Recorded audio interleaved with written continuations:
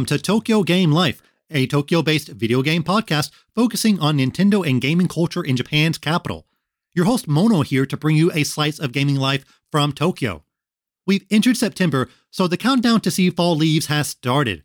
A lot of other regions in Japan are more famous for their leaves, but Tokyo has some pretty nice spots too. But for Nintendo fans, the biggest thing in September is easily Splatoon 3. And this episode is loaded with your favorite squids. This episode's feature is all about competitive Splatoon. I chat with pro Splatoon player ProChara all about this unique esport, improving at the game, and how Splatoon 3 will change everything. And I put in a few hours into Splatoon 3, so I'll give my thoughts on that, and hey, wanna have a bit of old Nintendo Direct speculation. Let's jump right into the feature on competitive Splatoon with guest ProChara.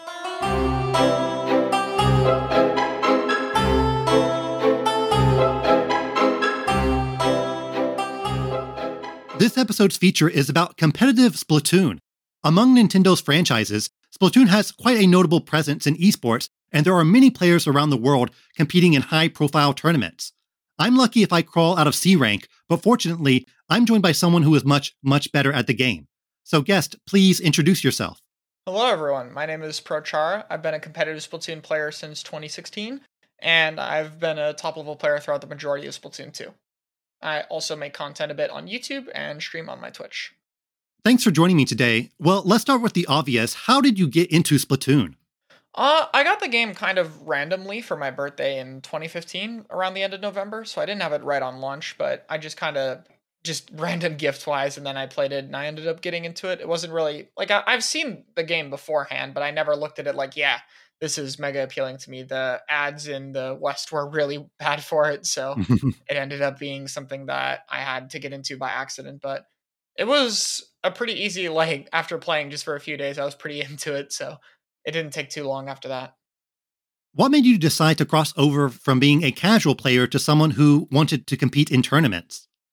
So when I played the game, I originally did Turf War for a while and then eventually discovered Ranked, and I played that. I was actually a Sticks player for a while because I had played a few other shooters, a bit of COD and Halo, not too much, but I was most familiar with Sticks and didn't know about the whole motion controls thing for a while.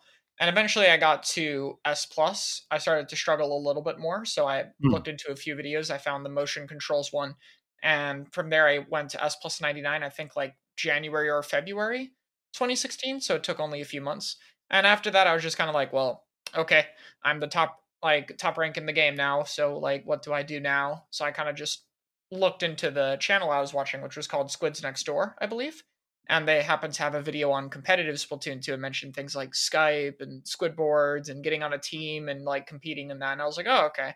So that's what people do next. So I'll just kind of try that. How are competitive Splatoon teams structured? Does everyone have sort of a fixed role, like one person is shooter, one person is roller, etc.? Or is it more flexible based on the map or situation?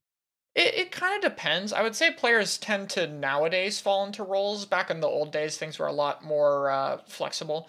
But now that comps have gotten a bit stricter, is people have obviously developed and gotten better at the game. Players tend to fall into either aggressive, kind of they go for kills, play fast weapons, supportive weapons that kind of play to help the team, and anchor backline weapons like your usual snipers that'll try to control space.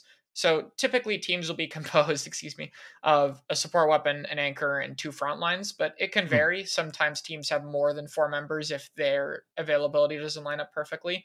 So it can depend a little bit, but typically you'll see people fall into a few of those roles, and you'll try to pick people who work well with you, as players and fit roles that your weapons like. You want a comp that synergizes well with itself. If you play a blaster, you want weapons that'll help cover and be good to play around blaster. You won't want to play with things that don't play with your weapons. So you try to find teams that have like-minded goals and styles that you do. What role do you prefer on a Splatoon team? Personally, right now, I'm a support player for Splatoon 3. I'm mostly going to do Dynamo Roller, since that's the weapon I really like. But I also play Range, which does have a more supportive kit in 3, but it's not a full one. So I'm a little bit more flexible than most, just kind of because my weapon pool over the years has kind of been a little bit of the middle ground, things like Brella, Range, Dynamo, Explo. So it's been a little bit more between support and aggressive. But primarily, I'm the support for the team because that's what we need. So regardless of my own weapon pool, I tend to stick with like, okay, what's the closest to my pool that also fits the role my team needs, and I try to play around that as much as possible. You've been on several teams. What are some important elements you look for in a teammate? You want someone who's going to be like motivated and have the same goals as you. If Mm, you're trying to make a team, like some people play competitive and they just want to play every few days. Some people want to play a lot. Some people want to win a tournament and be the best in the world. Some of them just want to get better for the sake of their own enjoyment. Some people are willing to VOD review, some people are not. And typically, especially now that I have a lot of experience with teams and making a new one, I've gone through the process again and I've become much more picky with it. I've tried to like be very open about, okay, here are all the things I want in a team. Here's what I want from a teammate. Are you willing to do this? Do you agree with these goals? Do you also like that? If I had to narrow it down to specific things, I would probably go along the lines of dedicated, motivated to improve at the game. Like their interest to grind mm. is high. If they don't feel like really playing a lot, it's not going to matter a lot. The similar goals that I mentioned previously, and then looking for weapons that complement me. So, walk me through a typical practice or scrimmage. Do you run drills, go up and down the map? What things do you focus on when improving as a team? I'm at, of course, a top level team, so it might be a little bit different from what most people do. But for Mm, us, we tend to hop into a scrim and we have a few goals in mind, like more smaller things. Like maybe at the openings, we need to play around, like, okay, this guy needs to get this special first. And then our plan is to take this side of the map. And then we play to hold. And then, like, oh, okay, when we hold, we need to play to set up in this spot, for example. Like we'll have a few smaller, like very noticeable goals that we can tell if we're doing or not in scrims and mm. then focus on trying to nail those consistently. And once we have those goals down, like not just in one practice, but in multiple, like we're consistently doing the things we're talking about, that's when we'll move on to future goals. So most of the time, it's just getting into a scrim with a goal in mind, playing, and then openly communicating about how the games are going in between to get closer to those. And then when we accomplish those goals and get them consistent, we move on to new ones to try to continue to progress. And then occasionally we'll also do VOD review as a team where we'll look over everything just to make sure, like, is there anything we're not noticing in the middle of the game? Are there new problems we need to work on? Or is there anything that we might have missed to keep in mind? Having that kind of overhead or everyone watching POV, just being able to look back at your games can help you notice a lot that you don't really see in the moment. Are there any weapons or weapon classes you would say are a must have when playing in a competition? At the moment, it's a bit harder to say because we're transitioning games, and that means Mm, that patches are going to change things a lot. I would say there's more like necessary qualities you need in a comp. Like you'll typically want a special that can move the enemies, a special to support yourselves, and then one mm, of them should be an aggressive special. And you'll typically want, okay, you better have a good enough amount of paint or special output. Like if you have two blasters and a charger, you're not going to be able to paint the map and you're not going to be able to get enough specials so another team can play around it. Like it can't be too drastic to where you don't have some key qualities in your comp. mm. But a lot of weapons can do a lot of things. Like if you want a painting weapon that can also fight, you can run the brush, you can run a dually, you can run a shooter, you can even run the new Splatanas. Like all of those can technically fit in your comp. So I wouldn't say it's like, yeah, you need to have a shooter weapon or a 52. Like maybe in some metas you might, but for the most part, I think it's more just looking at the qualities you'll need in a comp to be versatile and adaptable enough, and then built around a few strengths and then making sure your weapons can all play around it. Ironically, the most famous mode, Turf War, is not typically featured in tournaments. Do you think there's anything about Turf War that could be changed to make it more competitive friendly, or is it better off as a kind of separate thing?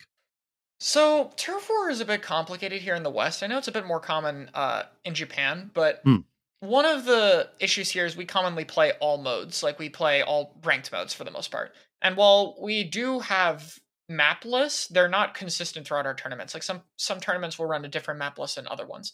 And so with Splatoon 2, when there's a bunch of different map and mode combinations, it becomes hard to practice anything consistently. And so throwing in Turf War on another set of like what 10 to 15 maps is just a lot more to practice. So that's kind of one reason I think a lot of the times it's been straight away for him. The other reason is the way the game determines a victor. If, for example, in Rainmaker you get a push to 30, that push is valuable the whole time. Like that has to be, you have to go past that push. In Turf War, if you're able to wipe the enemy team or get enough picks in the last like 20 to 30 seconds, hmm. because of how fast you can paint and move around the map, you can get over 50% and win right at the end. Right. So regardless of if a team is holding for 2 minutes and 30 seconds, if you play really well at the end, then you win. Obviously, that doesn't mean like it's entirely luck based or anything. Obviously, the last fight matters and good teams will know that, but it's different compared to the objective modes where it feels like the rest of the game matters a lot more and like pushes in the early game could be more impactful. Personally, what I'd want to see from Turf War is there was a shifty station in Splatoon 2 called the Bunker Games. And Hmm. what this had is at like 1 minute and 50 seconds, there would be domes that would close off sections of the map, and those would no longer be accessible. So if you controlled that dome, you would have a set amount of paint that cannot be changed by the end of the game. So it meant if you were able to make a good push in like the first minute and you took the enemy space, then you would have some factor that would help you in the late game. And I think that would be really good for a competitive turf war mode. How did competitive gameplay change from Splatoon 1 to 2? I think Splatoon 1 was a lot more individual focused. Part of that was just the game was very extreme. Like a lot of main weapons were very good, the specials were really broken, and you could do like a lot of individual playmaking power. You didn't really need to coordinate with others. Like you still wanted to, especially if you were at higher levels, you had to a bit, but it was much more flexible. Like if you wanted to play an aggro weapon and really run in with a bunch of quick respawn and invincible kraken, you could. You could absolutely play like that and still do well. When 2 came out, and especially after we got used to it a lot, the game switched to being a lot more coordination, special map control based. Individual power got a lot lower, so you wouldn't really see too many good players that were entirely just forcing fights by themselves. It would always be somewhat coordinated. So I think the main shift was more individual playstyle to how well can you work together as a team. And especially now at the end of Splatoon 2, at least in the Western scene, we have the best teams are ones that have typically stuck together for a long time or have good coordination skills as what stands out the most. You've competed in some Japanese tournaments, which of course are filled with Japanese teams. Is there anything unique about Japanese Splatoon players compared to those in the West? I think in general, Japan tends to have. Well, first off, it's mostly zones only, which I think is more interesting. I kind of like Hmm. being able to focus on that, even if some of the maps on it aren't great in 2. So that's always interesting. But Japan plays much better around like an objective in a setting. Like a lot of even higher level Western players will have issues of trying to go for kills too much or not really thinking of things in a team sense. Where I think in Japan it's much more okay, we need to play around holding this area or play around the specials. They're very good at playing around map control and their resources more rather than just trying to force things. So playing against Japan is a good test of like, okay, obviously we're good at our like 1v1s and stuff like that, but we have to also be good at like matching their pacing. Like, can we track the enemy sea jet and every time he has Stingray, are we going to have armor for it? Are we going to be holding spaces? Are we going to have our specials at the right time? Like, oftentimes it's a battle for just trying to preserve space or give up as little as possible without dying.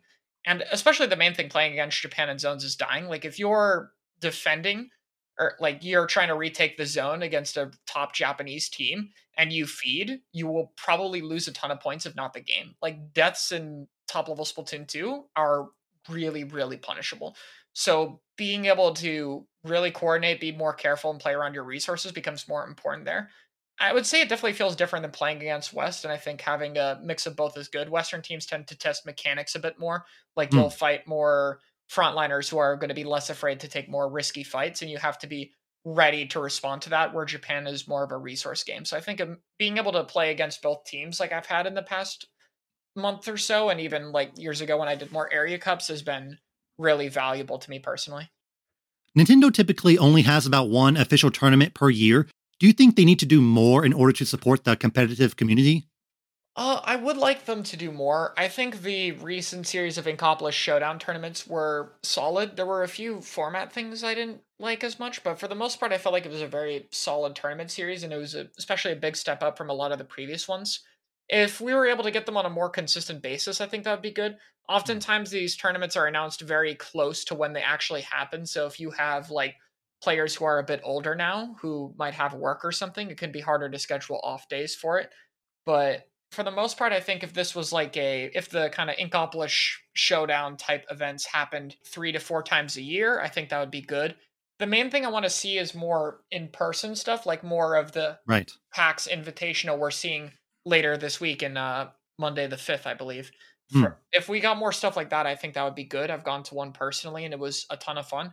And I think those kind of in person events not only like put Splatoon on a bigger stage, but they also give competitive players more of something to strive for that they really want to get. And I think it boosts a lot of motivation in the scene. But in general, I think the more Nintendo's willing to work with the scene, the better. I know pretty much all of the players and TOs in top level or competitive or even just in general in the West scene just want to see more from Nintendo for the most part. So it's like the more they're willing to work with us, the better it'll be, I think. But I can only just hope for the best that they're willing to do more stuff with Splatoon 3. And I'm fairly hopeful. This PAX tournament gives me a lot of hope that we'll be seeing more than we did in Splatoon 2. For someone who wants to be a pro Splatoon player, what advice would you give? It's a bit hard to kind of give something as a whole because it's a long process. Like Hmm. even for me, I've been like at the top for a long time now, but my journey through Splatoon 1 took a long time. Like I got to S plus 99 really fast, sure. But going from S plus 99 to competitive is a whole big experience. And especially that's the same thing today. If you're like an X rank 2300, 2400 player and you switch to competitive, it's a very different environment than anything you're used to. You have to kind of relearn the game in a way because you're not playing it like a solo queue player anymore. You're now in a coordinated environment versus another one. And so there's a lot of stuff to learn. You have to really figure out more about yourself. You have to figure out how to work with people, the stuff you like. You have to figure out a lot more of the specifics of the game than you really consider before. So I would say the most part is the most important thing is being open to learning and changing your opinion. Like you don't want to be set in terms of like I know everything or I know exactly what I want to do. You want to be open to change because you don't quite know how the competitive journey is going to go. Maybe you'll be on a team and think it'll last forever and it won't. Or maybe you think you'll want to be this like charger player and then later you end up being something else because that's just what ends up working better. If you're able to like change and adapt to what's going on and be open to just doing what you need in order to get better and have more fun at the game, then you'll improve a lot faster. But for the most part, I think it's just that adaptability along with just trying to enjoy the process of being better. Like if you're getting from well in NA we have like divisions in Ludi or something, but if you get from like a low level player to a mid level player, you shouldn't be like I'm still not beating this top team yet. Like you should be able to celebrate any small amount of progress or result you get. It's a long journey and it'll go by fast if you're not thinking about it. If you don't enjoy the process getting there, then it's not going to be as fun. And I still have a lot of pleasant memories from when I was a lower mid level player because I tried to enjoy that process as much as I could. How about for those who just want to get out of C rank in Splatoon? What advice do you have for people who just want to raise their rank a little bit? If you're going to try to raise your rank, it's mostly just like, are you willing to play and try to think about your gameplay more? It's just trying to open things up. In solo queue, especially at lower ranks, I see a lot of people just blame things all the time, like blame their teammates or blame the maps or blame their aim or something like that. And you have to drop that mindset if you want to improve at all. You have to actually just look at it in terms of, okay, what can I be doing to do better? You can't control your other three teammates. If they suck and you lose a game, sometimes you'll just lose the game, regardless of how good you are. The only thing you can do to get better is to focus on yourself and try to figure out what you can do to get better. I also think if you're a like really low rank player, definitely try to watch like guides or higher level play. You'll pick up a lot from looking at people who play at a higher level. You'll notice like habits or things they do that you might not that you can implement to your gameplay. And of course, especially if you find like guides from higher ranked players, they'll tell you a lot of advice directly. You could look up things like if you play Tenebrella, you could look up a guide for that weapon. Or you could just try to look up basic tips like how to rank up, and they'll probably tell you a few things. So any kind of resource you can get is valuable, and then also just be able to look at your own gameplay and use the new replay mode. Watch back your own matches. That will help a lot in ranked. It's a bit early, but what are your thoughts on how competitive gameplay will change in Splatoon 3? I think it's going to be a lot better. I think Hmm. Splatoon 1 was too individual focused. It was very fun if you preferred that very aggressive style, but there was still a lot of parts of the game that didn't feel fully developed. Like the specials, there wasn't really as much back and forth, and the coordination didn't really get to shine. In Splatoon 2, I felt like it was kind of the opposite. Like individual plays didn't get to shine as much, but coordination got more of a spotlight. And what I kind of want Splatoon 3 to do is kind of hit that middle ground where you can still see impressive individual plays and back and forth with the specials, but coordination is still important enough to where if you're just four people running forward without a plan, it's not going to work very well. And I think 3 does that for the most part. The specials look way more back and forth, like they look a lot more you can fight them or have multiple options where in like top level Splatoon 2 if there was like a missile and array going off you don't fight then you have to live the special and then go afterward. It was all about your timing rather than actually being more back and forth. And on top of that, I think the movement options and the overall balancing, like things like intensify action up to help things like blasters. We have movement options for slower weapons, and like dualies can cancel them into their dodge rolls. Like all that stuff, I think also increases the variety of weapons, which is kind of the other hope I have for 3. Splatoon 2 and 1 kind of ended in not very well balanced metas. Like Splatoon 2 is mostly shooters at the top, and Splatoon 1 was like only a handful of weapons. I don't want to see every weapon viable, but I more want to see, like, if you're a Splatling player, you have options, or if you're a Blaster player, you have choices. I think the variety of classes in Splatoon is one of the best parts about it, especially with 3 now that we have 2 brand new ones. We now have 11 weapon classes, and I don't really want to see a meta where we only see, like, shooters and the occasional one other weapon that gets played in 2 or out of the 3 classes or something. Like, I want to see more variety, and I want to see more back and forth. I think if 3 can find that balance between the extremes of Splatoon 1 and 2, it'll be significantly more fun to both play and watch than the other games. I'm most curious about the Tentacooler. Do you feel that the Tentacooler will be essential in teams, or is it too early to tell?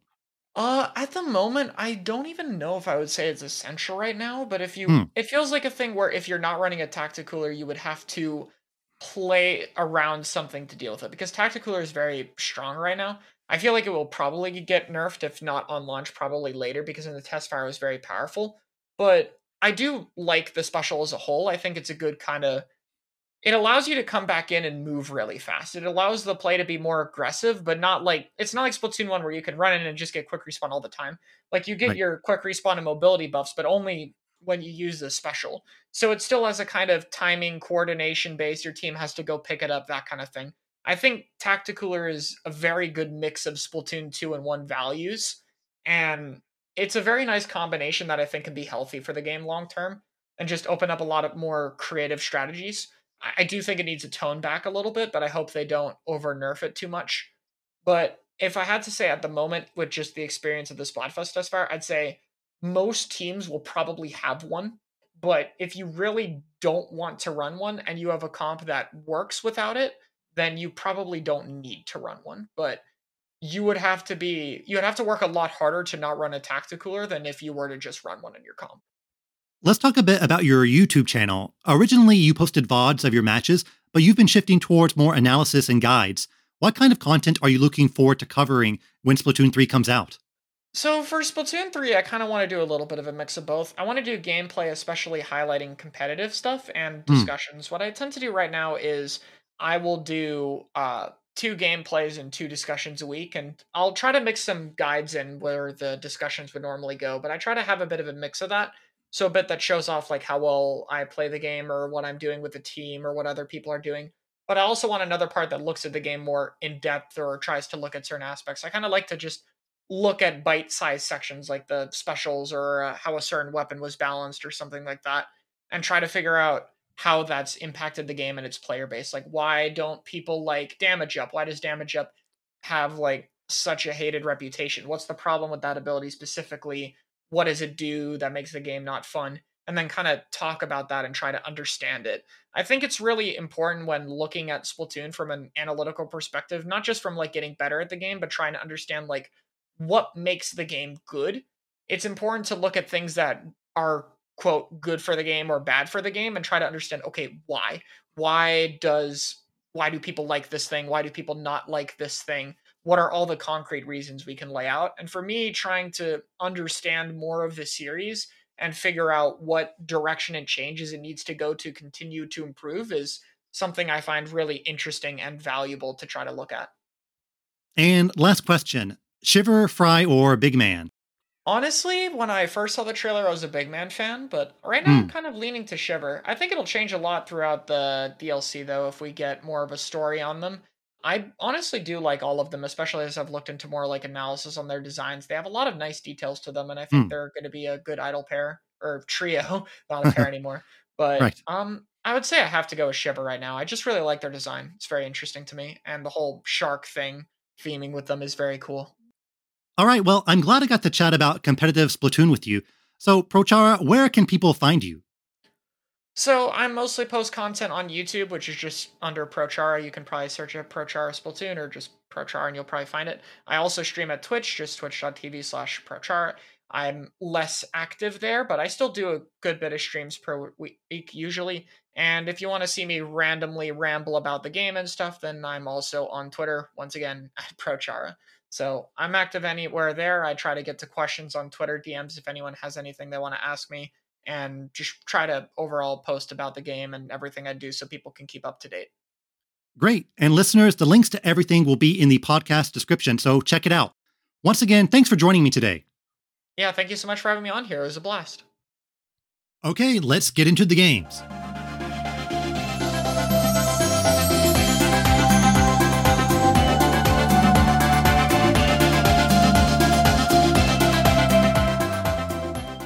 Once again, thanks to ProChara for chatting with me about competitive Splatoon.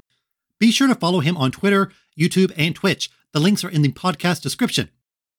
Splatoon 3, we're finally here.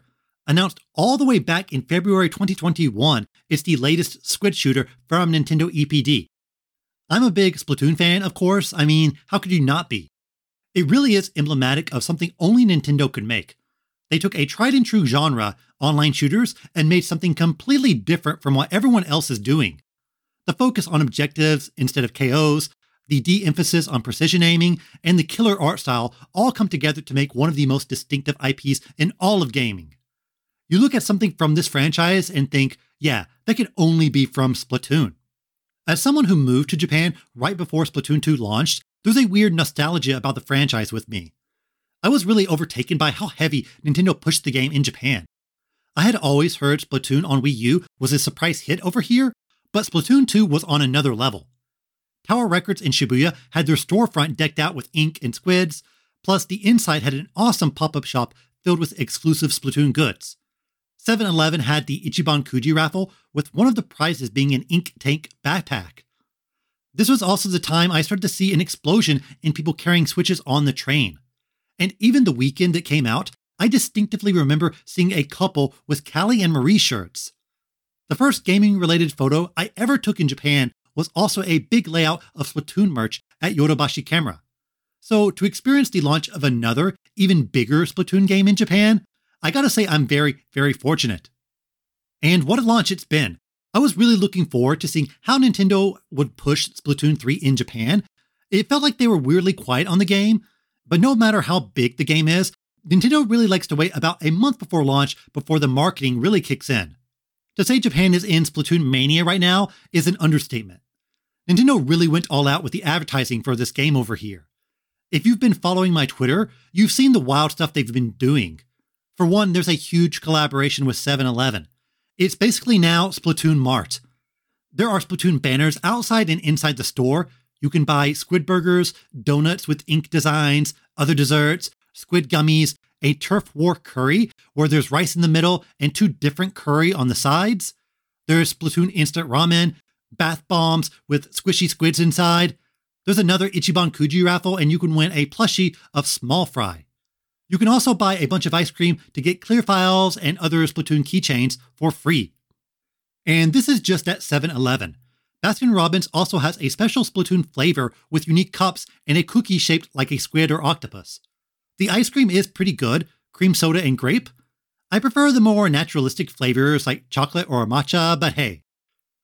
JR East trains also have Splatoon quizzes that play on the monitors inside the train. There have been Mario and Animal Crossing ones in the past, so Splatoon is at least that popular in Japan. What else? Of course, there's the Deep Cut concert at Nintendo Live next month. Kagoshima also has a Splatoon-branded streetcar. Awesome city, by the way. Nintendo Tokyo got a lot of Splatoon 3 merch recently, including the ripped-up shirt you start the game with. Plus, outside their shop has a huge Splatoon 3 mural. Really, if you're into Splatoon, Tokyo is the place to be. Or Kagoshima if you want to ride the streetcar. It really does feel like a festival atmosphere is happening in Japan with Splatoon. You've probably heard that the series is popular in Japan, and yeah, that's no lie. Splatoon 2 is one of the best-selling Switch games in the country, and the official Japanese Twitter account is massively popular and has way more engagement than the English one. Why is Splatoon so popular in Japan? Believe it or not, Yahoo Japan had an article about this very thing just a few days ago. It mostly talks about the points I made earlier, such as the cartoonish visuals and the objective-based gameplay attracting casual players. But that's not necessarily something Japan-specific. It's also the reason why it's popular worldwide. Most of the Japanese sources I've seen talking about Splatoon's popularity mostly focus on these key gameplay decisions and not some innate soul of Japan that the game imbues. Like Animal Crossing, Splatoon is a game that's just easy to get into. Everyone can play it. If you're a kid, you can play with your friends very easily too. These types of games historically have resonated more with Japan than your big AAA blockbuster titles that rank up high in the Western charts. Okay, I've mostly been talking about stuff I've seen in stores and not the actual game itself. This episode is soon after launch, so I haven't dedicated a ton of time to the game, but I have managed to put in some hours into everything the game has to offer. Can I just say, it's great to start off fresh in a new Splatoon game. The series in general has a heavy emphasis on grinding money, weapons, power-ups, so to get rid of everything you've built up seems risky, but it's awesome just to come in at the start and take everything with a fresh new perspective. The game gets some flack for being iterative and not reinventing the wheel, but once you play the game, you can see that many of the changes might not be huge, might not be something you slap on the poster as the selling point, but they're indeed very worthwhile and make the game feel, that's right, fresh. For one, completely mixing up these subs and specials for the existing weapons is already a game changer. I know they did this with Splatoon 2, but it seems even more ambitious here. Give a weapon the suction bomb and hey, that makes people want to try it out. My precious Inzap no longer has the ink shield, but instead the Tacticooler, one of the more interesting new specials in the game and something that really seems like it will have a big effect in ranked battles. It's very easy for vets of Splatoon to just stick with one weapon. In Turf War, I used Aerospray RG most of the time. Yeah, that's the newbie weapon, but it gets the job done. But now I'm way more interested in trying out different weapons due to these subs and specials getting mixed around, plus the 2 new weapon classes. I tried out the Stringer and Splatana during Splatfest and drifted more towards the Splatana. However, now I'm really digging the Stringer bow. It's got a good range and a diverse moveset, so you always are adapting to the situation.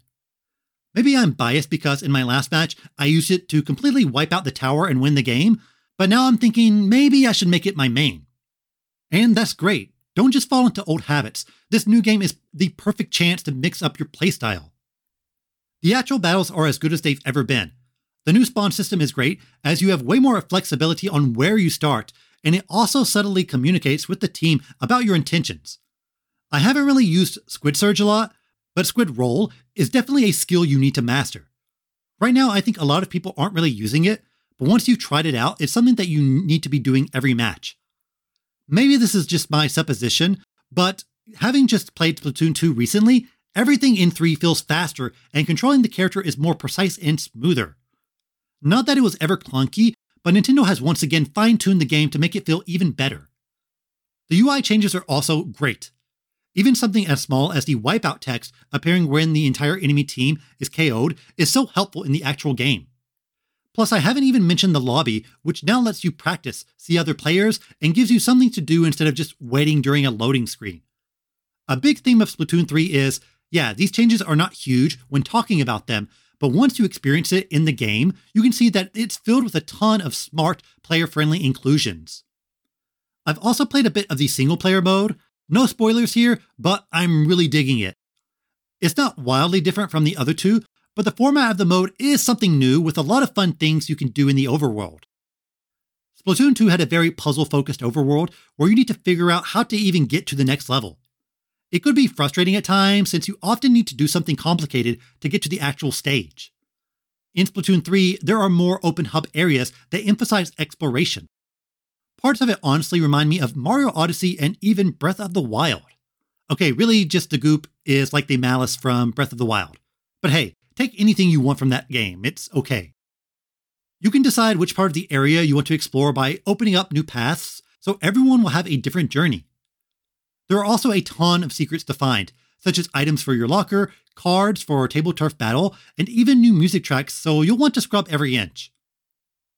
In past games, the single-player mode was pretty divorced from everything else, so it's cool to see that stuff you can find here also can be used elsewhere. It's filled with a ton of optional areas and stages that are incredibly creative. One takes away your weapon and you need to use your salmon buddy to help navigate the stage. Another challenge needs you to destroy everything in one shot. One of my favorites so far has you navigate a maze horizontally, but then it flips itself and then you need to traverse it again vertically. Like the past games, you get to try out a variety of weapons, and overall it's a good tutorial for Splatoon in general in terms of movement, aiming, and how the weapons work. Don't be afraid to clear out single-player mode before even jumping into a multiplayer lobby. Oh, and the boss fights. I've only done 2, but both were stellar. The second one especially made me think, how does Nintendo even come up with this? The single-player modes in these games have always been excellent, and while I can't say this is the best one yet, it's deeply impressed me thus far. Salmon Run is also back, and now you can do it whenever. Part of the allure of the original Salmon Run was that it had time-exclusive items, so you really needed to grind out those levels in order to get new gear. Now that you can do it at any time, they've adjusted the rewards a bit.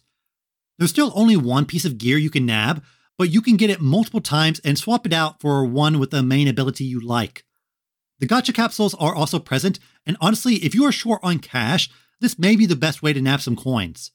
I had one reward that got me 32,000 gold. That would definitely take me more than a few turf wars to earn. Another currency are fish scales you get when fighting king salmonids. These can unlock special customization items. Not every run will have a chance to get these. You really need to bring your A game if you want to get the most out of it. In terms of gameplay, the biggest addition in my mind is the egg throw. You can now hurl eggs into the basket or to other players.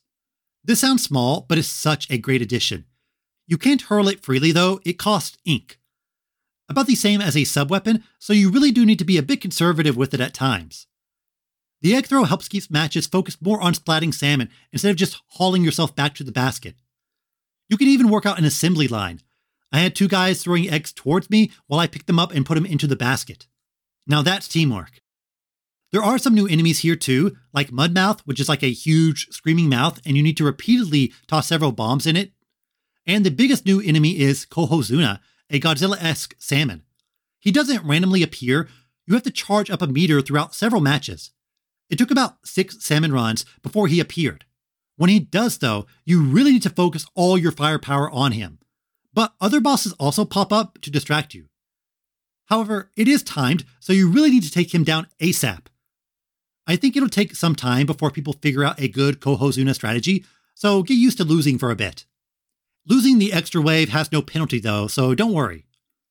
Since everyone would presumably have a different Kohozuna meter, I'm not sure how this is calculated. Are you matched with people who have all filled out their meter? Or if one person has the meter filled, can you theoretically get Kohozuna to appear multiple times in a row? Either way, Salmon Run is as good as ever, and the egg throw edition and the new enemies are fun to take down. I honestly don't really like horde modes in games, but Salmon Run is absolutely my jam.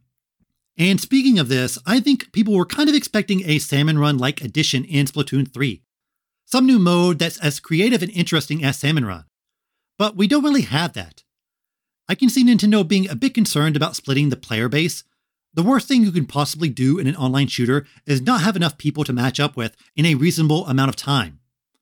If you've got some people in Turf War, some in Ranked, some in Salmon Run, some in single player, some in the card game, plus some in a completely new mode, I can see Nintendo being hesitant about spreading everyone out, when the goal is to get everyone into a match as soon as possible.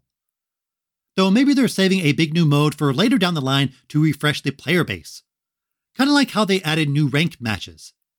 I know a lot of people want some sort of battle royale, and I think the Splatoon team would have a really fun take on it. Even if it was something like 16 players, it could be really interesting. Now, while it's not a Salmon Run tier edition, it's not something that uses the core Splatoon mechanics in a new way, the Table Turf Battle card game is more fun than you'd expect. You have a deck of 15 cards with blocks that make a specific shape, and your goal is to have the most blocks of your color on the board at the end of the match. So it's very much a turn-based turf war. There are even special attacks you can use. The game is very simple to play and understand, but deck building requires a bit of strategy and the matches are very close. The computer is not a pushover either. When playing the game, you can't just place your shapes wherever. They have to touch your existing area and can't overlap with another player's unless you do a super attack, or if you both coincidentally place it down in the same area on the same turn. The mechanics are very clever, and there's a bit of Tetris/RE4 fiddling around with shapes to make things fit. One of the coolest additions about the game is that you can fight the AI of other real-life players. In Splatsville, some people will have a card mark next to their name, and you can face their deck and win cards. This is an awesome addition that will keep people playing. I wish you could play this game online against a real live opponent, but maybe they thought that would just be not worth the hassle. I wonder how balanced the game is, or if it's a more video gamey card game where you clearly get better cards as you level up. Kind of like how Gwent was in Witcher 3. That game also has a lot of strategy and cool deck building theory crafting, but yeah, eventually you just got super cards that you could put in your deck that really tip the scales in your favor. There are 162 cards, and I promise you here and now that I will get them all. Another thing I want to touch on is customization, which is a big focus of the game. You can now customize your character in more ways than ever before. Of course, you've got gear, but now you also have a name banner with custom backgrounds, titles, and badges. You can also unlock emotes that play when you win a match. The most customization-heavy feature is the locker, which you receive at level 4. Here you can shove anything you own into it. Weapons, gear, and a ton of other trinkets you can buy in shops or unlock. If you like decorating in Animal Crossing, or again, love RE4's item system, you'll love the locker. I've already seen so many awesome layouts just even after a few days of playing. There's an unbelievable amount of items you can unlock. Books, posters, samurai armor, model trains, statues, anatomical models. It's really a bite-sized version of Animal Crossing. Maybe some people won't care about this, but I really think it's an awesome addition, and being able to see other people's lockers is a really clever idea. Honestly, I wish you had more personal lockers, or I guess the next step is your own room. The game has a ton of things to unlock, so for people susceptible to the carrot on a stick method of gameplay design, there's definitely a lot of carrots in Splatoon 3. The game was always a bit grindy in terms of unlocking gear or buffing them to your liking, but now there's just so many things the game throws at you that it at least feels like you're getting something on the way to your bigger goal. So those are my early impressions on Splatoon 3. Yes, it's certainly iterative in some ways, but there's plenty of things to do in the game, and every new addition is for the better. If you're an existing Splatoon fan, you'll be very happy, and if you're interested in the series, now is the perfect time to jump in. It's not overwhelming at all, even though there's a lot of things you can do. I'll likely discuss Splatoon 3 again in the future once I spend a bit more time with it, but I'm glad to be back into this world, back into the ink. Okay, so Nintendo Direct. There's got to be a September Direct, right? They've had one at least 5 years in a row, and now is the perfect timing to promote or announce your holiday titles. So at the risk of jinxing it, let's jump into some predictions. I'm going to touch on the hot rumors going around. Apparently some GameCube remasters are on the horizon. The names being thrown around are Metroid Prime 1, F-Zero GX, Wind Waker, and Twilight Princess. For those last two, specifically the Wii U versions ported over to the Switch. You should always take rumors with a grain of salt, but as we are nearing the end of the Switch's life, these types of filler titles and ports are only going to increase. If Switch 2 is 2023 or 2024, Nintendo is definitely going to dedicate a lot of their efforts on making sure the new hardware is appealing enough for people to jump from the Switch to that. So random ports, remasters, remakes, these can easily take advantage of the Switch's already huge install base and fill out the calendar while their teams are focusing on newer games. All 4 of these titles are good games, but to be honest, I can't see me picking them up since they're still pretty fresh in my memory. Plus, I live in Tokyo, so I have access to F-Zero AX in the arcades. Maybe if the F-Zero remaster also comes with a huge chair, I'll grab it. But if you've never played these titles, they're certainly worth your time. My favorite out of the 4 is Twilight Princess, which may be an unorthodox choice, but I do love that game. It's Ocarina of Time 2, for better or worse. And yes, the big elephant in the room is Zelda. Breath of the Wild 2 got delayed to 2023 earlier this year, and we haven't heard anything about it since. Nintendo tentatively has it listed for spring 2023. I automatically float to March, since that's when the original game came out, but Nintendo could easily say, hey, June 19th is technically spring. Whether it's May or June, I think we will get another trailer that will finally reveal the name. They've been holding on to that thing tightly, but I think it will have some tie-in with the game's story or major gameplay gimmick. We've already seen the whole sky thing, but I think that's not necessarily the main selling point or biggest change. They're not going to call it Skies of the Wild or whatever. Though I do think it would be funny if they've been hiding the name for years only to call it the incredibly obvious Skies of the Wild. As for what other gameplay features they could add, I think time travel or manipulation would be an interesting mechanic or theme. We've seen Link with an ability to reverse an object's momentum, so that might be a hint towards bigger time-related mechanics. Maybe there are actually two different Hyrules, a present one and one in the past and or future that you can swap between. Maybe these Sky Islands are exclusive to one time period. I love the weapon durability in the first game, but many complained about it, and I think Nintendo will implement some sort of compromise or change it in a new way. We've seen a busted Master Sword, which makes me think weapon degradation will still be present in some way. If I had to guess, I wouldn't be surprised if they introduced weapon crafting into this game. The first game had cooking, so instead of apples and fish, you've got hilts and shards.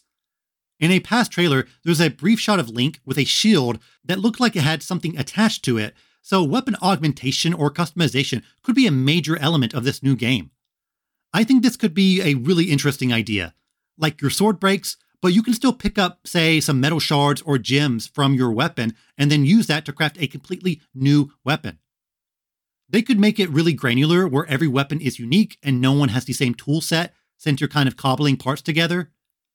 This would increase the menu management of the game though, which is something I'm not sure they want to add on to since you were definitely popping open your menu a lot in the original game. I'm certainly interested in whatever they show off with Zelda though. There's been a 6-year gap between brand new Zelda titles. That's the longest gap between console Zeldas.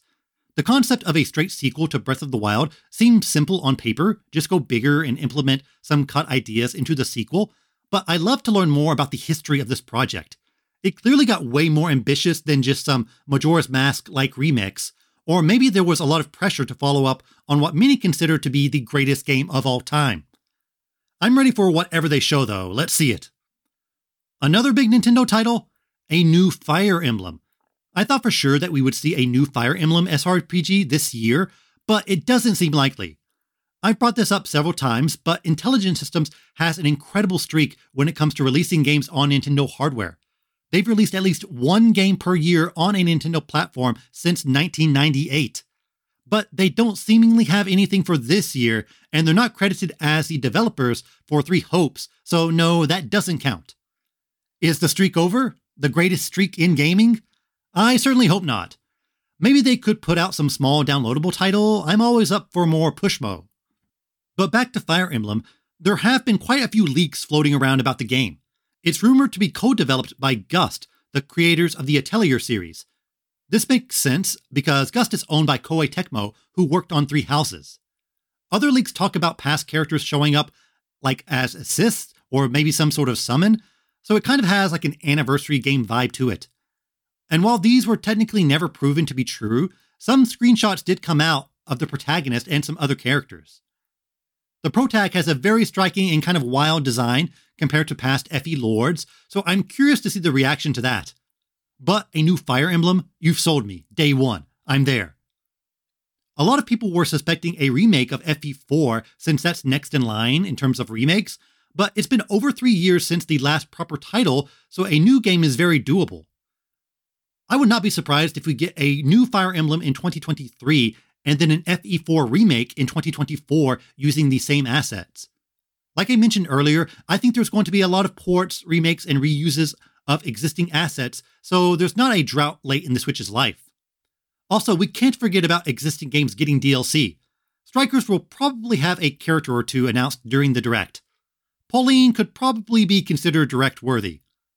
I had my fun with the game, but I doubt I'll go back to it no matter who they add. They would need to have some sort of meteor addition to the game to get me back starting it up again. I'm more excited for golf coming to Nintendo Switch Sports. A lot of the additions to the game post-launch have been subtle but pretty nice, like having different bowling courses during online matches. I'd like to see golf show up with a date, and then the announcement for the next sport coming in 2023. Basketball and dodgeball were data mined, and either of those sound like really awesome additions, so show them off, Nintendo. We also just got a batch of Mario Kart 8 DLC tracks, but I think another wave is likely for November or December. There are supposed to be 6 waves running until the end of next year, so 3 this year and 3 next year is doable. They might hold off on the next wave until January or February, though, to give more focus on new titles. Other DLC, some new characters could be added to Three Hopes. Gotta keep stacking up bodies on the Muso pile. Xenoblade is still fresh, but some more info on their already announced DLC could help keep the game's momentum. Nintendo has been very smart with adding on to their existing games in significant ways during the Switch era. Something like Splatoon 2 Octo or the Pokemon DLC are just as exciting as a new game release for many. They're definitely solid gap fillers on the calendar. And let's look at Nintendo Switch Online. Game Boy seems the most probable. If they're going to focus on individually releasing remasters of GameCube titles, Game Boy is the only thing Nintendo can turn to next in terms of throwing out old games onto their service. Unless they put in Satellaview, which they should. Game Boy emulators were leaked earlier this year, but we haven't heard anything about it. But Nintendo typically releases their big NSO editions around renewal time, aka September, aka now. I think the Game Boy and Game Boy Color app being on the basic tier and GBA being on the expansion pack is the most probable. However, the big boy is, of course, Pokemon. Game Freak likes to do their own thing. Even the Pokemon Virtual Console releases were different from the rest. No instant save states, no rewind, and they cost more. But they did have added features like Pokemon Bank capability, which was awesome. So I don't see them being okay with Pokemon just sitting there as one of many games on the app. They don't want to be wedged between Balloon Boy and Game & Watch Gallery. I think a completely separate Pokemon app at the expansion pack tier with Gens 1 to 3 is more likely than you would think. If it came with home integration, I think it would help people get over the initial rage, though Pokemon rage lingers longer than most types. Game Freak could also do what they did with the Virtual Console and release them as individual games you buy for $10 to $15 on the eShop. Though with Gen 9 coming out in 2 months, do they really want to release their old titles so close together? There's so many what-ifs with the Pokemon Game Boy titles. Put them on the NSO app, but with no home integration, release a separate app solely for Pokemon, just sell the old games, or just not do anything. If you're Nintendo, though, you want Pokemon to put eyes on the Game Boy NSO app and NSO in general. The release of a Game Boy app without Pokemon is like if Disney Plus didn't have Marvel content. Maybe there will be some sort of compromise, and the promise that Pokemon titles will come, but not at launch. This allows Scarlet and Violet to be the only Pokemon games you should think about this winter and still have something on Nintendo's 2023 slate to look forward to. PC Engine, aka TurboGrafx NSO app, coming to Switch would also be really fun, but I wonder if that's a bit too obscure to just launch by itself. It would have to come with the Game Boy, I'd think. Mario. What's Mario doing these days? He's in a lot of Switch games, but the question, when is the next Mario platformer and what will it be, gets more and more difficult to answer. We had Odyssey, his big new outing, in 2017. 2019 had the new Super Mario Bros. U-port and Super Mario Maker 2.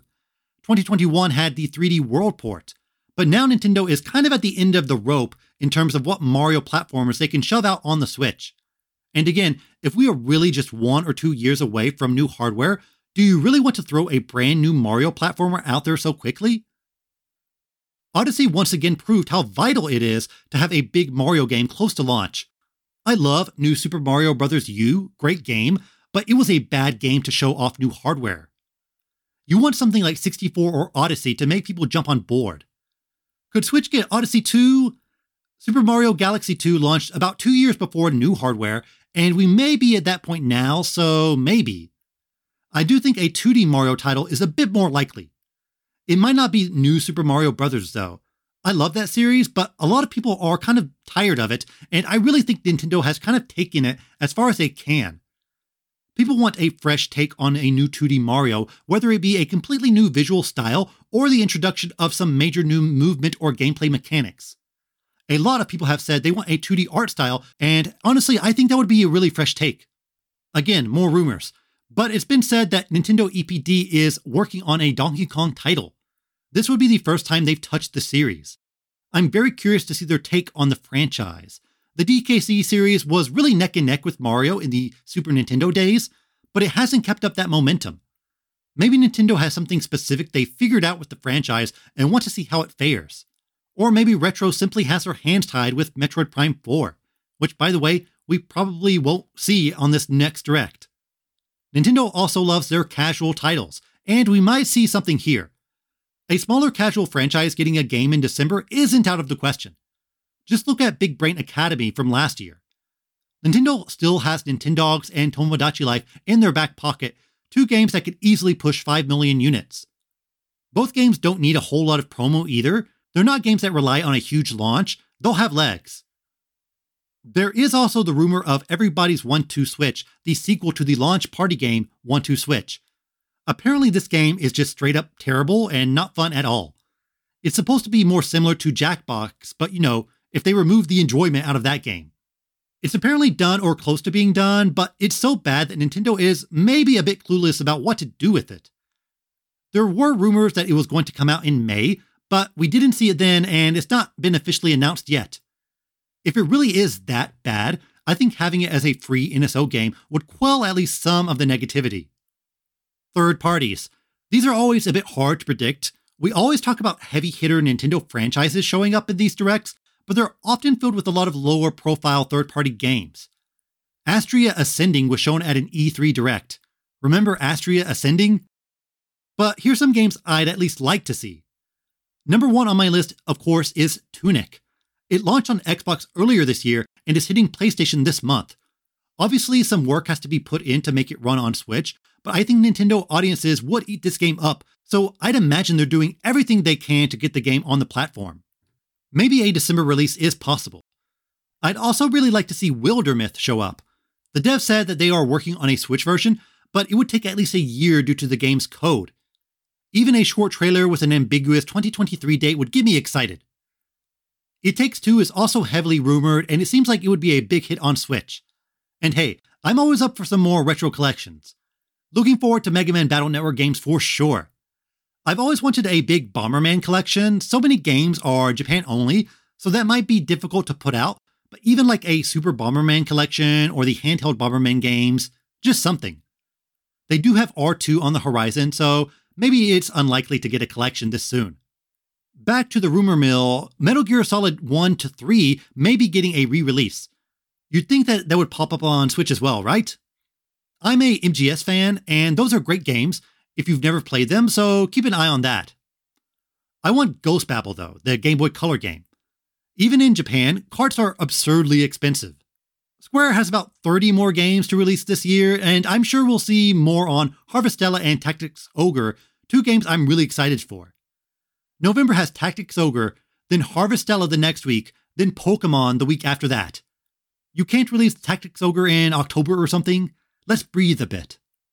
Other stuff, we'll see more Bayonetta, maybe some hints towards more Splatoon content, Mario plus Rabbids, and maybe something with Scarlet and Violet. It's always hard to tell if Pokemon will pop up in these directs or not. As for other new Nintendo announcements, a Kirby Game & Watch is possible.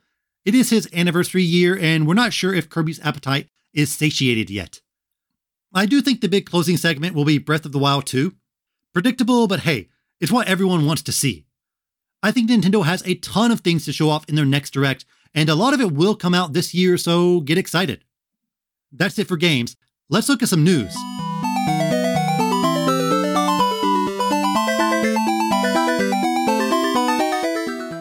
Pretty quiet recently.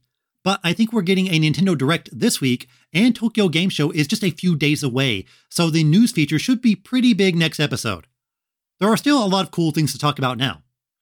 And what's cooler than Pokemon? The answer is nothing. We've got a new trailer for Scarlet and Violet. A bit light on the groundbreaking information, but we've got some more clarification regarding some of the things hinted at in past trailers. We now know more about the three stories. One is the typical Pokemon League plot, where you battle gyms and eventually become the champion. The next one revolves around Team Star, the villain team of this generation. Appropriately, they're a biker gang, and the bosses ride huge Decatora vehicles. Decatora are a type of gaudy, very loudly decorated trucks that were popular in Japan in the 1970s. I suppose they're still around, but mostly as attractions and not something you see driving down the road. Maybe the offshoot of the Decatora are the LED trucks that drive around Shinjuku, advertising host and cabaret clubs. It's cool to see some Japanese flair in the game, even though it takes place in Spain. Team Star looks a bit plain. They just have school uniforms with helmets and star-shaped goggles. Thankfully though, the boss, Mela, looks really rad and has a great design. I'm a bit worried that most of the people you come across in the game are just other students with the same tie and shorts get up, but maybe I'm jumping to conclusions. The second story revolves around you finding the Herba Mystica in the lair of the Titans, which are huge Pokemon you battle. Seems like a mix of the Alpha Pokemon from Arceus and the Totem Pokemon from Sun and Moon. I suppose this will tie in with the Terra Power and the regional legendaries in some way. And apparently all three stories are somewhat tied in with the whole treasure hunt theme, so maybe that's actually the big MacGuffin of the game. Again, I'm curious about how these three stories are structured. Can you complete one way before the others? Do they all need to hit a certain point before you can progress? I suppose this will tie in naturally with the open world, especially with the level gating the game seems to have. There's a screenshot where the protagonist has a level 15 Fuecoco against Mela's level 27 Torkoal. I'm wondering if there's some sort of number fudging when it comes to Pokemon trainer stats here. In Arceus, with the way these stats were calculated, it was possible to be a Pokemon well above your level, but in the actual games, it's incredibly difficult.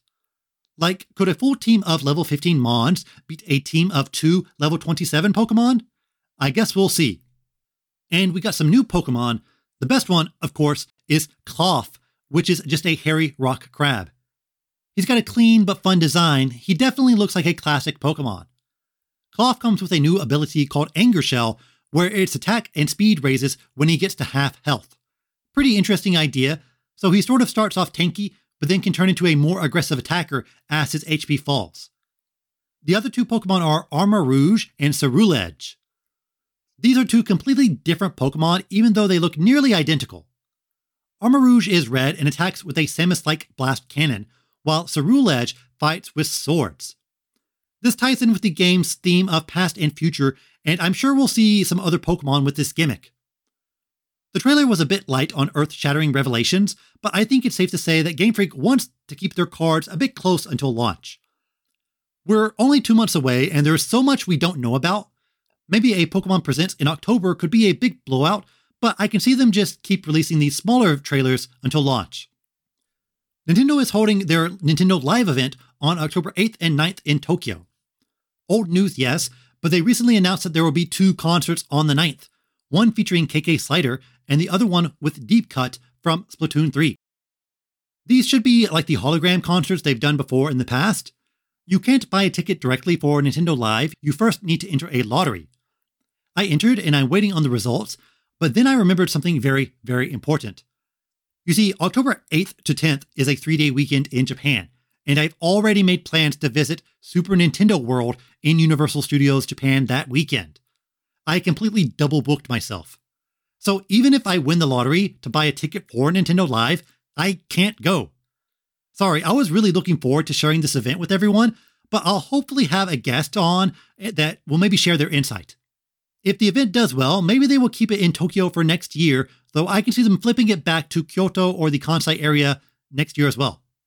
But hey, these are first world problems. Oh, I can't go to Nintendo Live because I'm going to a Mario theme park. Boo-hoo, woe is me. Super Nintendo World is definitely going to be a feature on an upcoming podcast episode, so hopefully I can feature both Nintendo Live and Super Nintendo World very, very soon. Oh, I forgot to mention this in the Pokemon part, but there is another new Pokemon, Grafai, who is an eye that paints with its gross fingers. It's normal poison. Dual normal types have always bugged me. Are they normal because they have no distinct feature? Oh, you're normal and poison? Sorry, you're just poison. That overrides your normalness. I'm not a huge fan of the look of this thing. It's very colorful, but also a bit gawky and creepy. It's the weird eyes, though it fits with the inspiration. This Pokemon and its habitat is inspired by a real forest in Spain known for its colorful designs painted on the trees, so it's always really cool to see real-life inspirations pop up in a Pokemon game. Now that I live in Japan, I really appreciate a lot of the places in old games because although the graphics couldn't convey them accurately, many Pokemon places based on Japan still have some key elements and retain the atmosphere of the place. When I played Diamond and Pearl back in the day, I thought Sinnoh was an excellent overworld, but now after visiting Hokkaido, I was able to understand how clever a lot of the places in the game were since I've been to them in real life. I do wish they would set another Pokemon game in Japan, but the rest of the world is still pretty untapped in terms of ideas. It's been a while since there's been a high-profile Kickstarter game, but now there's two worth talking about. Armed Fantasia and Penny Blood had a dual Kickstarter. I didn't even know you could do that. What's so special about these games? They're from Matsuzo Machida and Akifuma Kaneko, who also worked on Wild Arms and Shadow Hearts. And yes, looking at these two games, you immediately think Wild Arms and Shadow Hearts. Armed Fantasia is a fantasy Wild West, while Penny Blood has a Victorian Gothic type of look. Since both Wild Arms and Shadow Hearts are probably far away from their next entry, it's cool that fans of these franchises have at least something to look forward to. I've dabbled a bit in both of these, and I've enjoyed them. Shadow Hearts Covenant especially is an incredibly interesting game with a unique setting. Rasputin shows up, who is one of the more JRPG-esque real-life villains. I also played Wild Arms 3, which is kind of a standard JRPG, but I know the series has some hardcore fans. One of my old friends swore Wild Arms 2 was one of the greatest games of all time, so maybe it's one of those classics I just haven't gotten around to yet. Record of Lodoss War Chronicle came out in Japan a few days ago for PC. It's a collection of 14 retro Record of Lodoss War games. These are mostly old Japanese computer titles, like from the PC 98, but a few Super Nintendo games are also included. I love seeing these licensed games get another chance. Many of them are stuck in some sort of legal limbo, so with this set and the recent Turtles Cowabunga collection, it really does feel like almost any game could get released on modern hardware. Will this get a Western release? Very unlikely since, all the games are untranslated. There was that Deedlit game that was released earlier this year, and I'll get around to playing that eventually. I really loved the Lodoss War OAV back in the day. The animation was mind-blowing, and I still think it holds up today. Square Enix announced Voice of Cards, The Beast of Burden will be coming out in September. If you've lost track, this is the third Voice of Card games released within a year. I talked about the first one on this very podcast, and while it was enjoyable, it didn't really utilize the cards in any interesting way in terms of gameplay. I'm surprised they've cranked out 3 of these so quickly since a big part of the appeal was the presentation and voice acting. It didn't look super cheap to make. Hey, how about another Dungeon Encounters? Though I can't complain about Square not releasing something, considering there's at least 2 games they're putting out this year that I'll nab. Now for the Japanese gaming phrase of the week. This week's phrase is nuruge. Nuruge. This is short for nurui game, with nurui meaning lukewarm.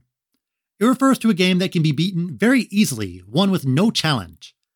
It's mostly used negatively though. Like Kirby games are easy to beat, but they're still exciting, so it doesn't fall into that category. I think it refers to titles where the difficulty balance really makes or breaks the quality of the game. Once again, nuruge. And the Japanese tweet of the week. I picked one from Henley H. It's a set of photos showing off his amazing game collection. They're wide shots, so it turns into kind of a fun scavenger hunt of what retro goodies you can find. I immediately spotted the Jeffrey N64 controller. Jeffrey, as in the giraffe from Toys R Us. There was an extremely limited controller in Japan that was just a black N64 controller with a Jeffrey sticker on it. There's a ton of other rare, more interesting items, but hey, I really want that controller. The tweet is in the description, so see what you can find. That's all this time. Thanks as always for listening. Be sure to like and subscribe to this podcast on your favorite app. Leave a 5-star review as well. It really helps with visibility. This podcast is also available on YouTube, so like and subscribe there as well. I'm on Twitter, Instagram, and TikTok. Just search for Tokyo Game Life or find links in the podcast description. If you like the podcast, be sure to share it with your friends and on social media. If there's anything you want me to talk about, don't be shy, just message me on Twitter. The next episode will be Sunday, September 25th. I'll be talking a lot about the Tokyo Game Show. See you next time. Mata ne!